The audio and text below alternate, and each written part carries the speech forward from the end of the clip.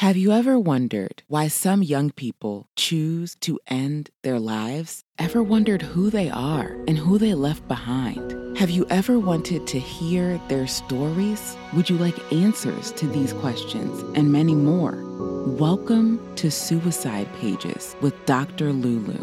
Her mission is to shine light on these young people, create awareness for, and educate the world on youth suicide. Opinions expressed in this podcast are those of Dr. Lulu and her guests. They are not a substitute for professional advice. If you are experiencing suicidal thoughts, call 1-800-273-TALK or send a text to www.crisistextline.org. Now, here's Dr. Lulu.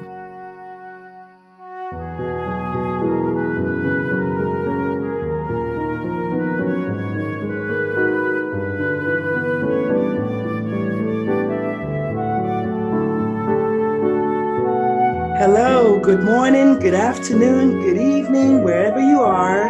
Welcome back to Suicide Pages with Dr. Lulu, the podcast. Hi, everyone. My name is Dr. Lulu, aka the Momatrician. I am that board-certified pediatrician, that mom turned speaker, author, who's just trying to make a difference. Today, as we record this podcast, and I'm not sure when you're going to listen to it, but this week is actually National Suicide Prevention Week. So what better week to talk to people who have walked their talk? And today's guest is no different. Her name is Miss Sherma Alexander Benjamin. Y'all, she's from Trinidad and Tobago, the island man. She's an island girl. She's got a beautiful island accent. I cannot wait to share her accent with y'all listeners. She's got a story to tell. She's been through it. Let me tell y'all, she's been through it. She was an orphan.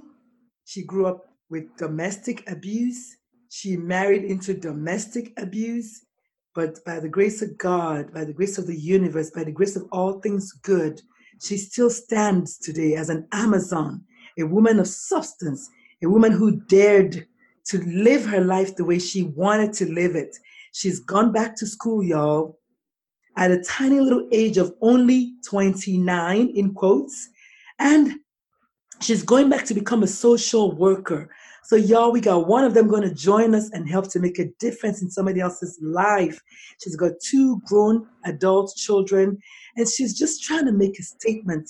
She's trying to make a difference, trying to make sure that we know that it is okay to not be okay, but it's not okay to stay that way. So without further ado, let us talk to Miss Sherma Alexander Benjamin, my guest today. Sherma, thank you. Thank you. Thank you. Did I say Sherma? I meant Sherna. Thank you. Thank you. Thank you for joining the family. Thank you for joining Suicide Pages. Let's take it away, ma'am. Let's take it away. Welcome. Thank you. Thank you. Thank you. Thank you for having me. And I'm blessed to be here. And I send into the atmosphere, the energy of peace and love and persistence. I send that out today. We accept the energy of peace, love, and persistence, yo. Persistence, perseverance, resilience, all of those things you need to stand your ground like an Amazon, rise from the ashes like a phoenix. This woman is here to talk to us, yo. Thank you so much for joining the family. Thank you. Thank you. So where do you want to start your story today, ma'am? You know, Dr. Lulu, I'll start from the beginning, my childhood. I grew up in an abusive, violent environment as a child.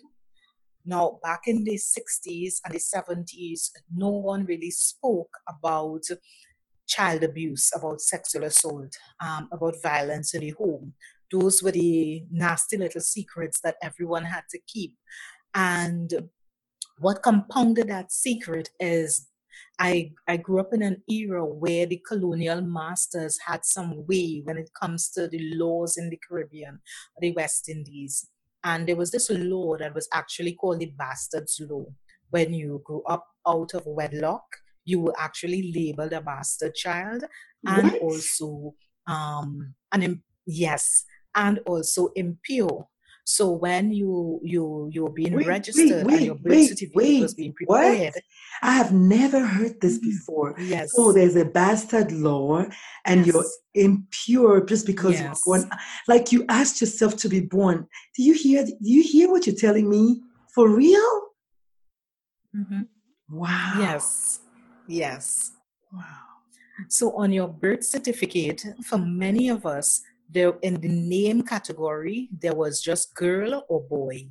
And What? then on the other category, it would have the word bastard. What? Um, strangely, it yes. I have never. So yes, so for us, we were not seen as human and we were considered born to fail. So we were basically objects and people can do with us what they will because we were not really human. And also, we were seen as impure, as corruptors. So even at the institutional level and the systemic levels, we were separated from what you will call pure children. So no matter how skilled you were, how bright you were, how many abilities you had, you were held back because you were basically born to fail. And God. that is that apart from my abuse as a child, that compounded it. The other thing that compounded that and added another layer to my abuse was the fact that I'm a Caribbean woman of African descent, or a Caribbean girl child of African descent, and being born a girl child. So Oh you my would you God. would get a picture of the type of abuse that I experienced.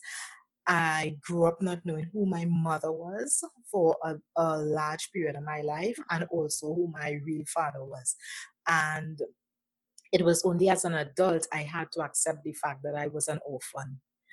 So God. the abuse within that environment, within that home, it was so devastating that it led me to have not just suicidal ideations, but actual um, going through with it on many occasions. And for some reason, I would say the universe, the Father, God did not allow me to die on the many instances that I tried to kill myself.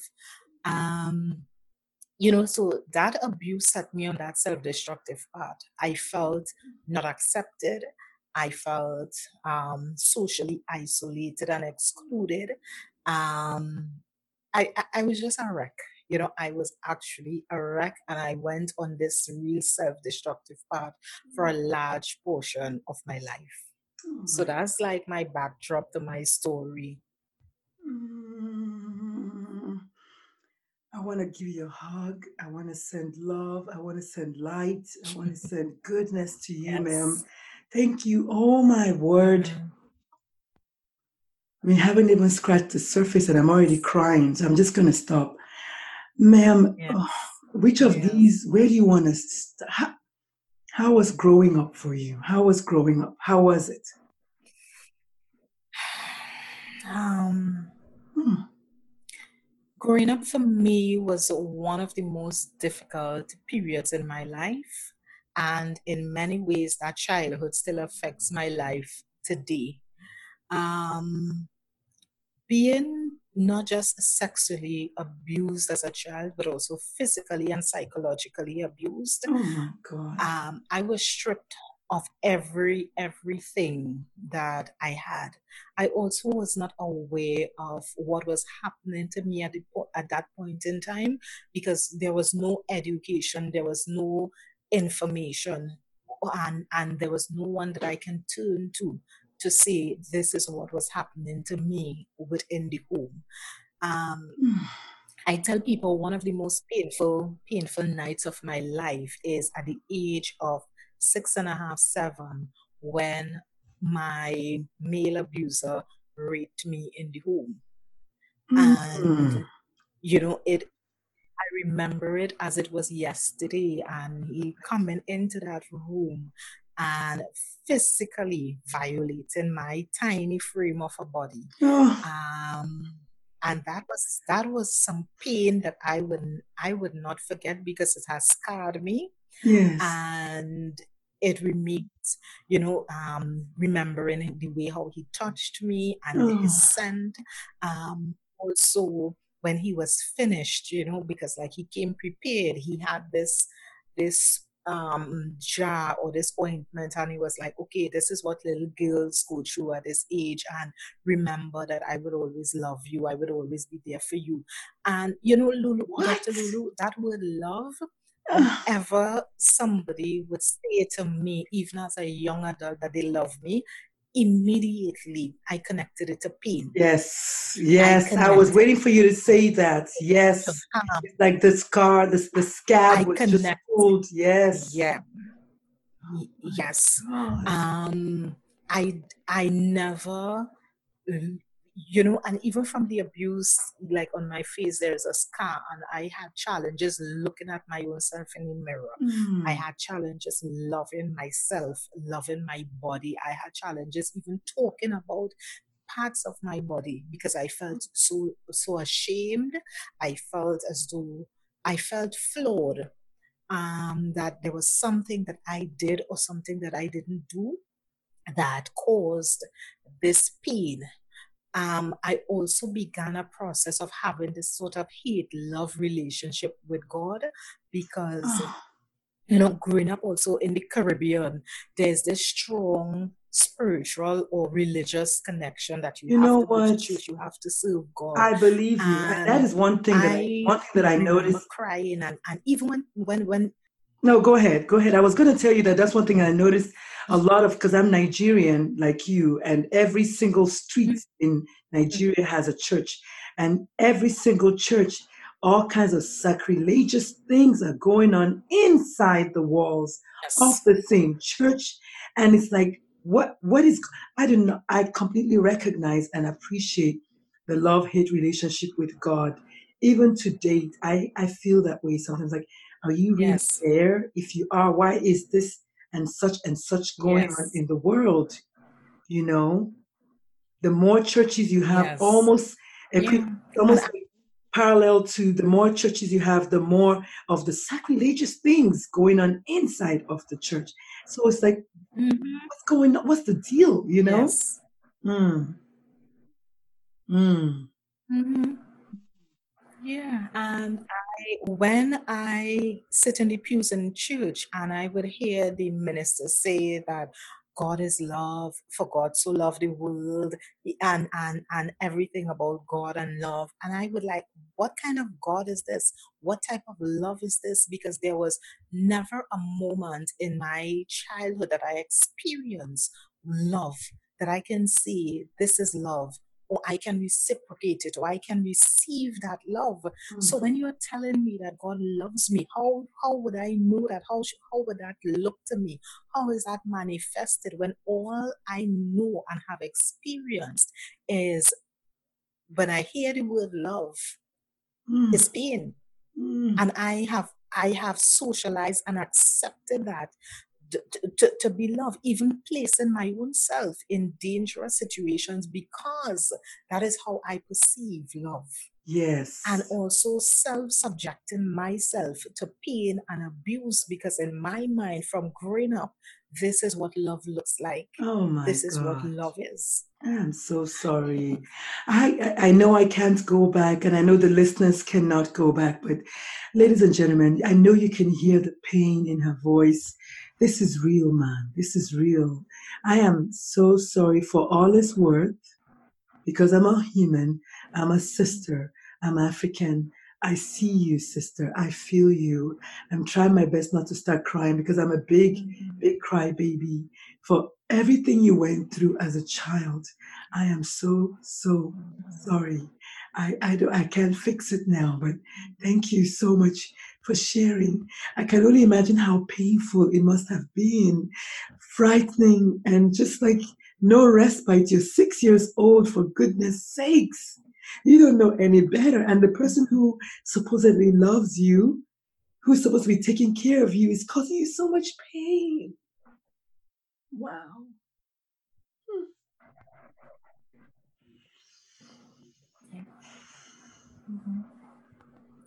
Yeah.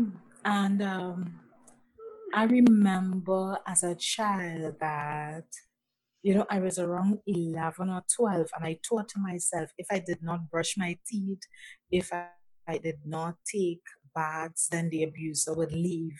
The Oh, abuse wouldn't happen. That didn't stop it.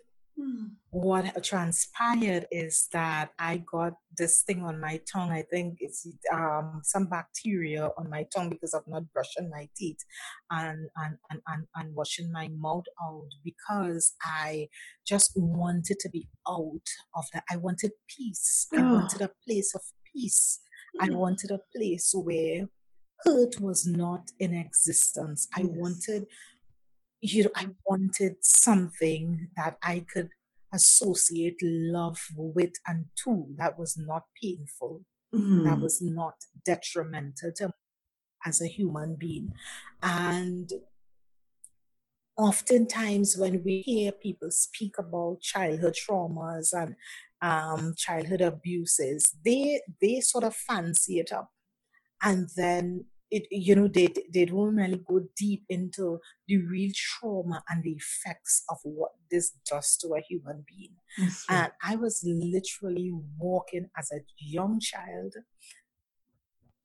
alone, in fear, in shame, thinking that this abuse was my fault, Of course. and just wanting to be out of it, wanting to just end my life. So I could remember walking, going to school, and just seeing the traffic and just thinking, envisioning myself just running across the road Oh and, my and God. being knocked down by a van, and I, be on the road.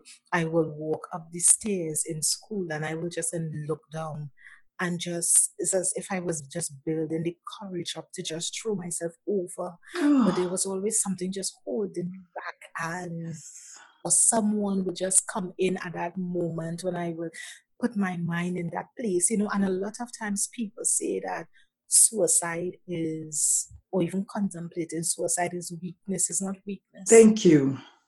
It's that place where it's Oh, that place where the human mind reaches to a point where it says, I can't do this I anymore. love I it. can't go on anymore. Oh, And it's that place where human mind says, no one else understands. No one understands what I am going through. It's not weakness. I It's know, not it's weakness. funny you said that. Just yesterday I talked about, because this week is National Suicide Prevention Week. So yesterday my Facebook Live was about your teen and suicide, 13 reasons why. And one of the things I mentioned there was this gentleman who had attempted suicide, who was talking about exactly what you're saying, that someone who's died by suicide is, first of all, they are not selfish, which a lot of people think is selfish.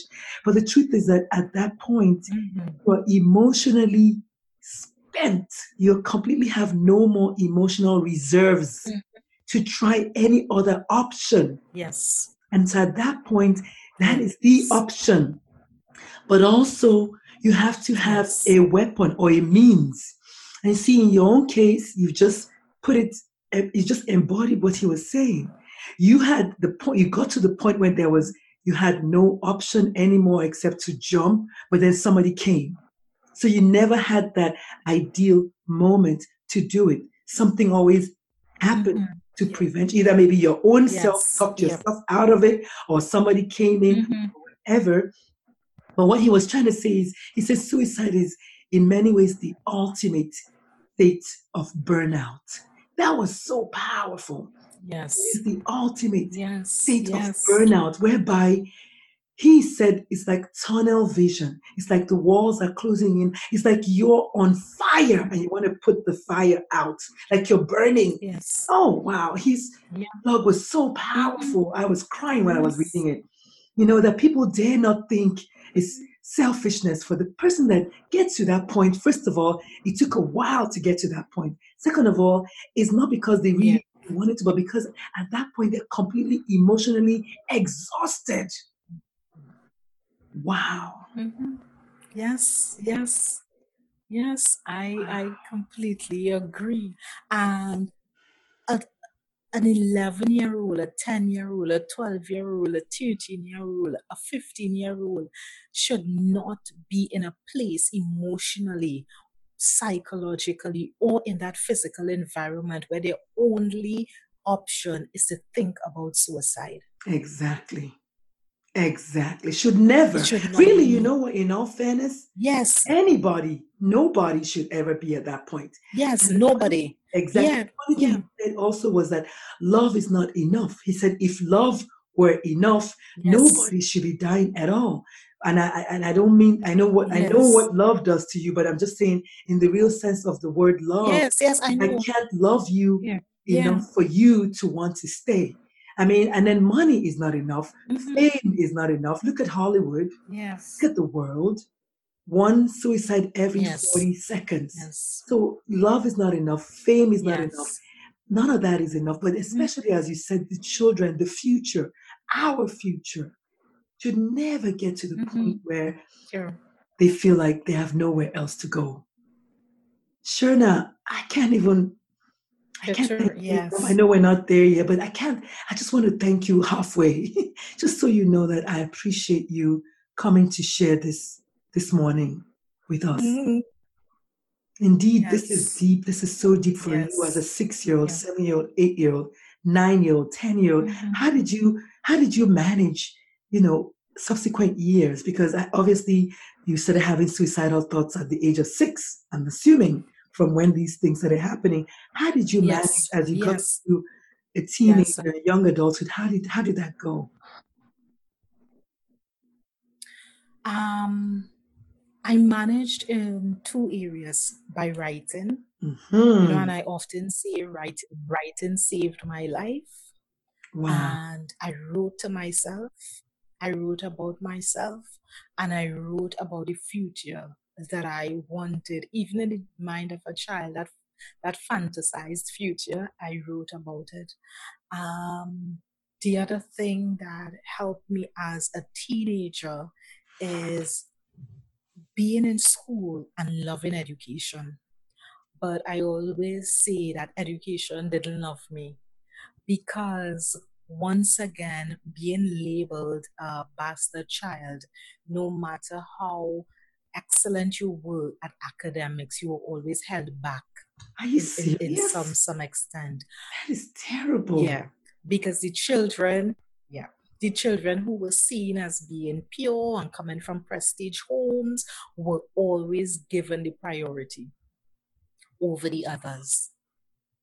So in the Caribbean or in Trinidad and Tobago, at that time we had something called the common entrance exam, We where have at the that. We age of have that. 11 you would sit yeah, Yeah, we you have would sit it. this national exam to go to secondary school. And what Yes. would happen is no matter how brilliant you were, they would always place children like myself in one of the lower ends secondary school, Oh my God. while the children on the higher ends will be placed in what is called the prestige schools or so forth. So there was this institutionalized order and process that kept a lot of us back.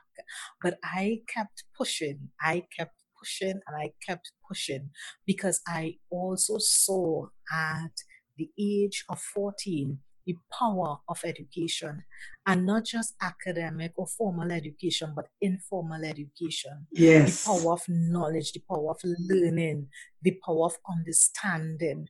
And that sort of kept me, and to push forward Mm, and to be the change. And then I start looking at my own situation of abuse mm, as this is heinous, but just not. I'm sorry. But I don't think that I am the only one experiencing this. Because Yes. as a young girls, we would speak, in our own little groups in school, and you would hear other girls who are more bold would speak about their stories, and I wouldn't say anything. I would just silently listen. And Yes. back then, I said no. I said then, where are all the adults? Mm, Where are all the people who pledged to protect us as children? yes. And I started my own little journey of rebellion, as you would say, Mm, to be um a challenge, always challenging what authority said, Yes. challenging what was looking like the norm. Just stepping in when I saw another schoolmate was being abused in some. Okay. Yeah, so as a teenager, I realized that I was not alone in this whole small world that I thought that I was the only one being abused or experiencing suicidal thoughts.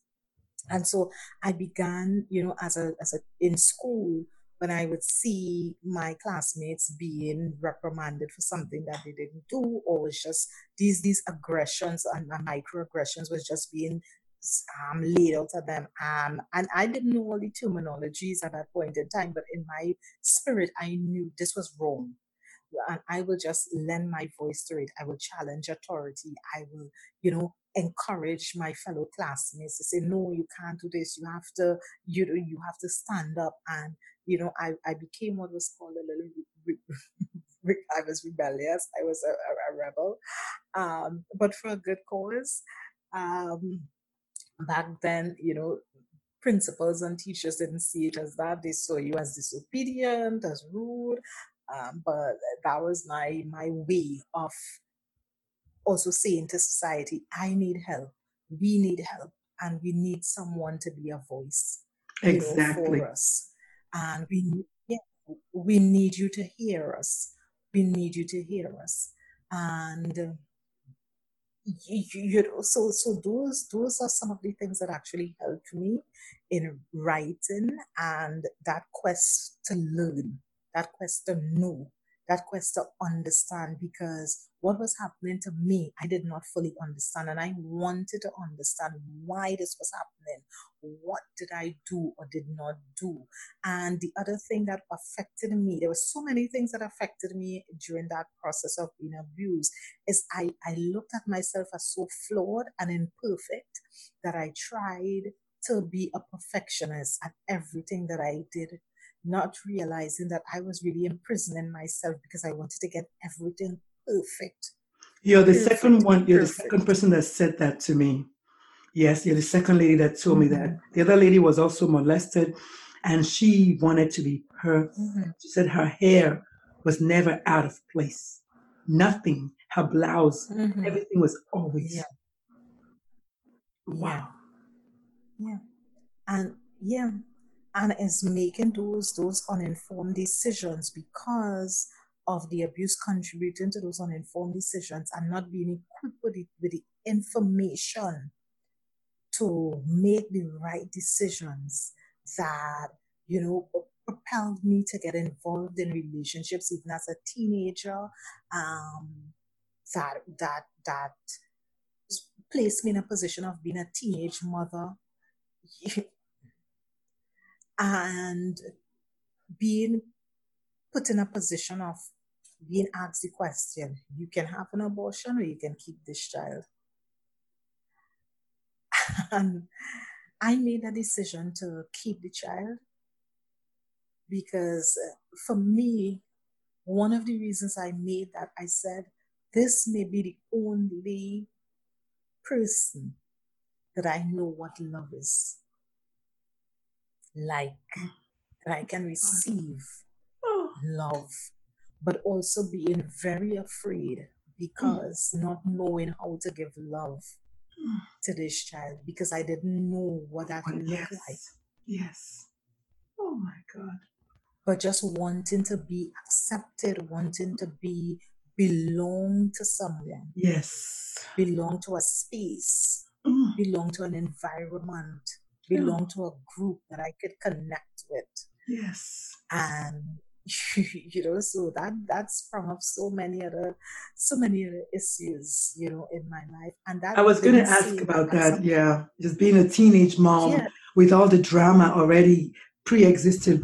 And yeah. ironically, when I was a younger version of me and I didn't know enough, ignorant, I guess, for lack of a better term, I used to judge the teen mothers. I used to judge them like, Mhm. don't you know your, because I'm a doctor, don't you know your cycle? Don't you know when you Yeah. can be, I don't know, safe, or when you're not? I just never thought about the fact that there are people like you who Mm-hmm. genuinely just want out. They just want someone, like you said, just to belong to someone, someone to love Yeah. unconditionally or be loved. And so hopefully, I know I'm not like that anymore, but Mm-hmm. hopefully someone who's listening to us will hear this and maybe, just maybe, not judge, not be too quick to judge the next teenage mom that you see, or dad for that matter, that we see. This has been an eye opener for me personally, because Mm-hmm. I've never even ever thought about that fact until this moment. So thank you for opening my eyes that way. Wow. So being a teenage mom, I just know that that must have been the hardest Yeah. thing ever. How did that go? Yes, it was. It was, well, my schooling was interrupted. So that was one thing by itself. And having to understand and navigate the space of being a teenage mother, more so being exposed to the onslaughts and the judgments of society. And I was one of those, Because and I want to so, apologize because I was one of those. I didn't know you, but yeah, I was one of those, and I apologize from the bottom of my heart. I apologize. yeah. God. And that is so nice that you can acknowledge that, because society can really judge people very harshly. And the judgments of society can also push people further into that aspect of suicide, because you feel, okay, if my family is doing this, the home that I grew up doing this, then I'm looking now to even a stranger to understand what I'm going through and to extend not a hand out, but a hand up to me. And Yes. you're getting that same judgment from society. And society itself could be a harsh place to live in and to navigate. And so a lot of those things sort of put me in another emotional, cycle, Mm-hmm. making me feel further isolated, Yes. um, validating a lot of the things that society says about bastard children they're Mm-hmm. born to feel. So bearing all of this, so it was a really hard thing. I would say to you, Dr. Lulu, I remember getting pregnant after that first pregnancy, and I had abortions, because in my mind, I am not going to do this again. I am not equipped. I cannot be. And then looking at society, just even going to the clinic when I was pregnant that first time, and going to the clinic and doctors and nurses just treating you as though you're nothing, Mm. treating you as though you're Wow. nothing, This is, I've not never heard even of taking this a before. moment, This is the worst thing I've ever not heard. even take, yeah, Systematic, institutional, governmental, you name it. yeah, For, yeah, oh, well, to what yeah, end? not I want even, to know. yeah, To what end? What yeah. was their ultimate And goal? and it comes again.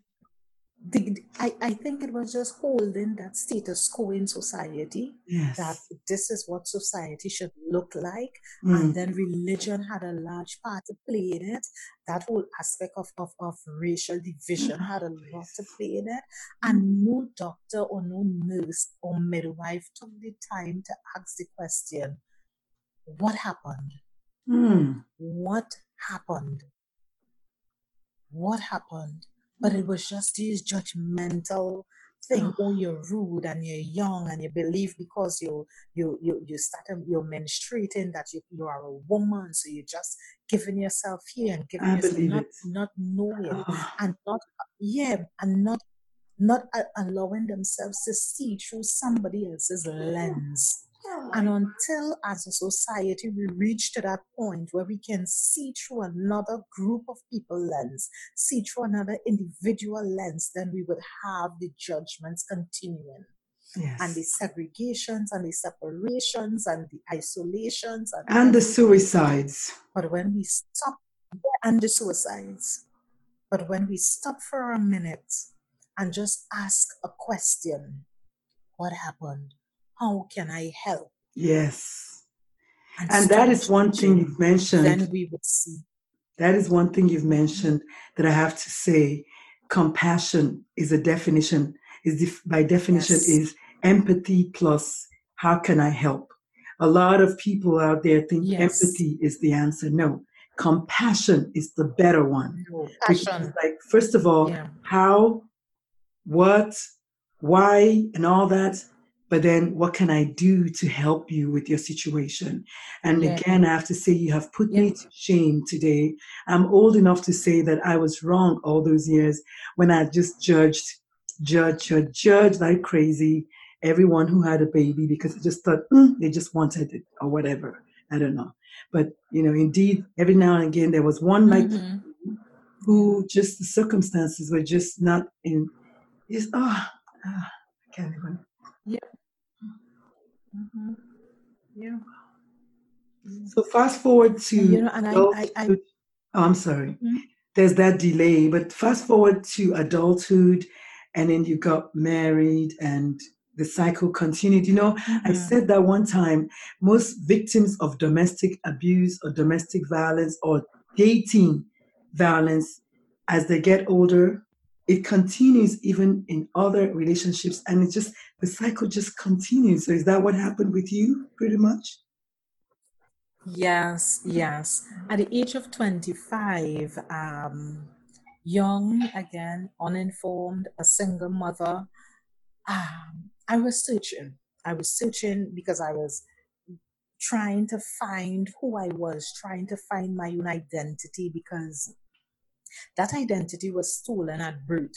From Mm. the time that the registrars could put on my birth certificate just girl and bastard, Oh. my identity was stolen. So Mm. at 25, I'm trying to find myself. And once again, I used religion as a prop. And so many people are using religion as a prop, Mhm. because I thought just running to church and doing what the minister says that I should do, that I would find peace, that I would find acceptance, that there would be hope, that there would be a change. On the contrary, church can be a very messy place. Church can be a very lonely and isolated place, and church can be one of the most judgmental places that an individual and a human being could be in. And Please, Miss when I Sherna, met, please, Miss Sherna, say that again for those at the back. Church can be all of those things, yeah, and yet we're supposed to go there to yes, find peace. Are you for real? peace, yeah, Ugh. yes, yes, yes. While being there, I met my husband. He is 21 years older than I was. He was what most people would call a gospel minister, preaching on the pulpit and calling down heaven and fire and so forth. Um, I'm sorry, I have to laugh. I have to laugh. That's funny. no, Calling down. but there was this person, and I was attracted to this person as a male, as an authority figure, and also looking for that father figure that I never had, finding that place of Yes. being accepted, and also being not informed. You are told the things that you want to hear and to make you feel a certain way. And so I got married, at 25 years old. Mm. And the night of my wedding, when that should be a nice, blissful night and a night of enjoyment and love and everything, I remember saying to my husband, who is deceased now, I said, I'm so tired, I just need to rest. And this gentleman went into a fit of rage. And he was like, what do you mean you're tired? You're my wife and you're supposed to do your duty on tonight on what? Oh, God. And the next thing I knew is that his hand was on my throat, and my nightwear was being ripped off of me, Oh, and then I was stripped, and he forced himself on me. what? You know, yeah, Oh, that was my first night. And who can I run to now? Who can I tell because this is someone who is looked up to as a minister in the church. This is someone who travels and is preaching and ministering the word and is Yeah. praying for the people. And who can I go to and say, this is what happened? And Wow. it was, as I tell people, Dr. Jekyll moments and Dr. Hyde moments. There was physical abuse. There was controlling that I couldn't move or go somewhere without someone being with me. Oh my God. There was times even in the church when I sort of share my point of views on certain things, I was publicly shut down and What? silenced. Yes, shut down First and lady, silenced the and wife say, of the preacher? yes, that woman ought to hush and listen. And if they have any questions, ask it at home. And, literally Oh. shut down and shamed. And I know why. I know why. You came to him broken. You came to yes, him already with, your own, you are the classic wife that had to be abused. You just had to be, because you came with a child. You came, quote unquote, as a bastard. God, please forgive me for saying that word. Yes. But you came to him needy and broken, and he saw an avenue to have the word marriage married next to his name, but really just a toy to play with and beat up and toss.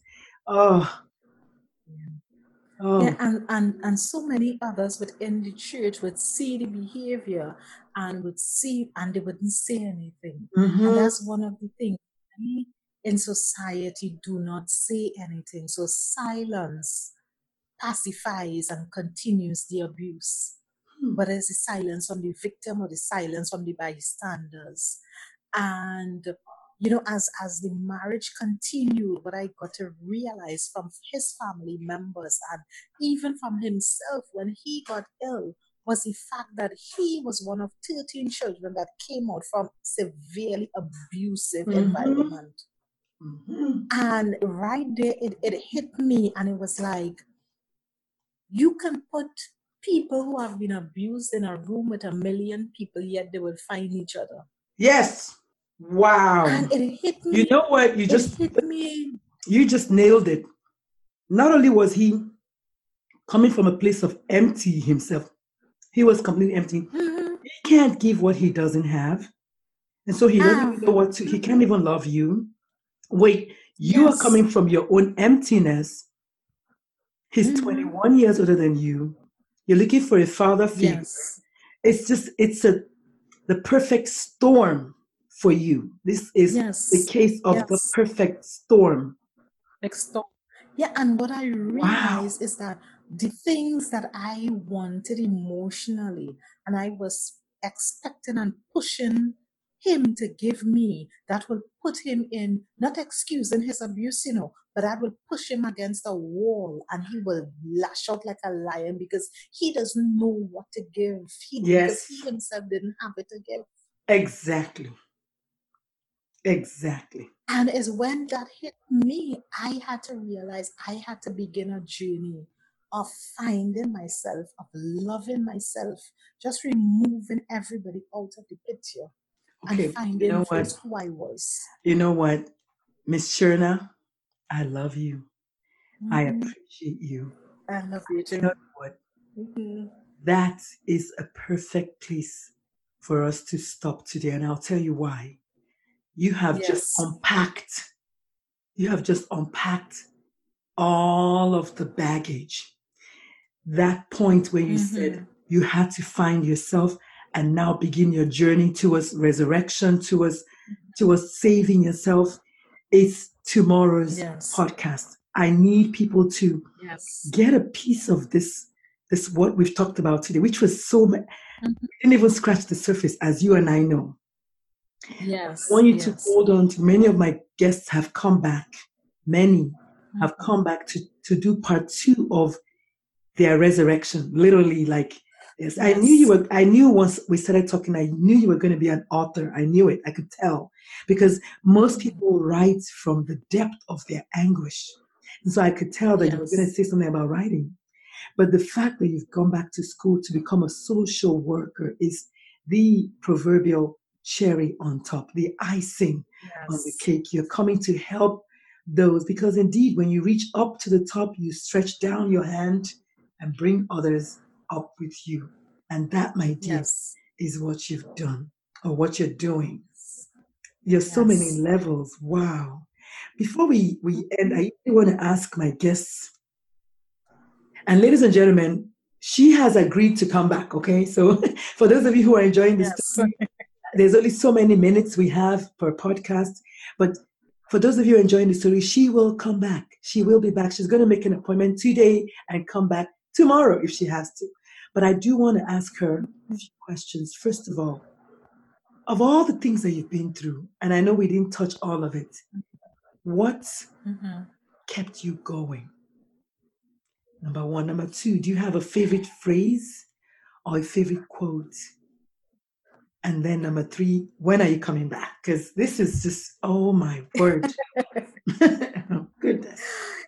You know what kept me going is there was just something within me that says this could not be who I am. This could not be who I was created to become. And that I needed, I think it was from this place of I have to prove to society, I have to prove to the legislators, I have to prove to my abusers that what you said about someone like me being a bastard child is not my reality. Amen. And also to be a pioneer to other people like myself, to Hmm. let them know you can make it. The road will be rough, it will be thorny, but you can make it too. Wow. And so it was coming from that place that really kept me going, that this is not going to be my life. I am not going to be a statistic. I am not going to be just that girl who was abused or that girl who probably took her own life. I was not going to be that. And I was not going to be what society says that I should be. And there's this quote from, I think it's a Nigerian author. I have to put my laptop on to get it, but he actually speaks about being greater than our suffering. And Amen. for some reason, it's just now I don't know why it was shutting down. My battery is full, but it was saying we're shutting down. I don't know why. Oh, I can still hear you, but it's frozen.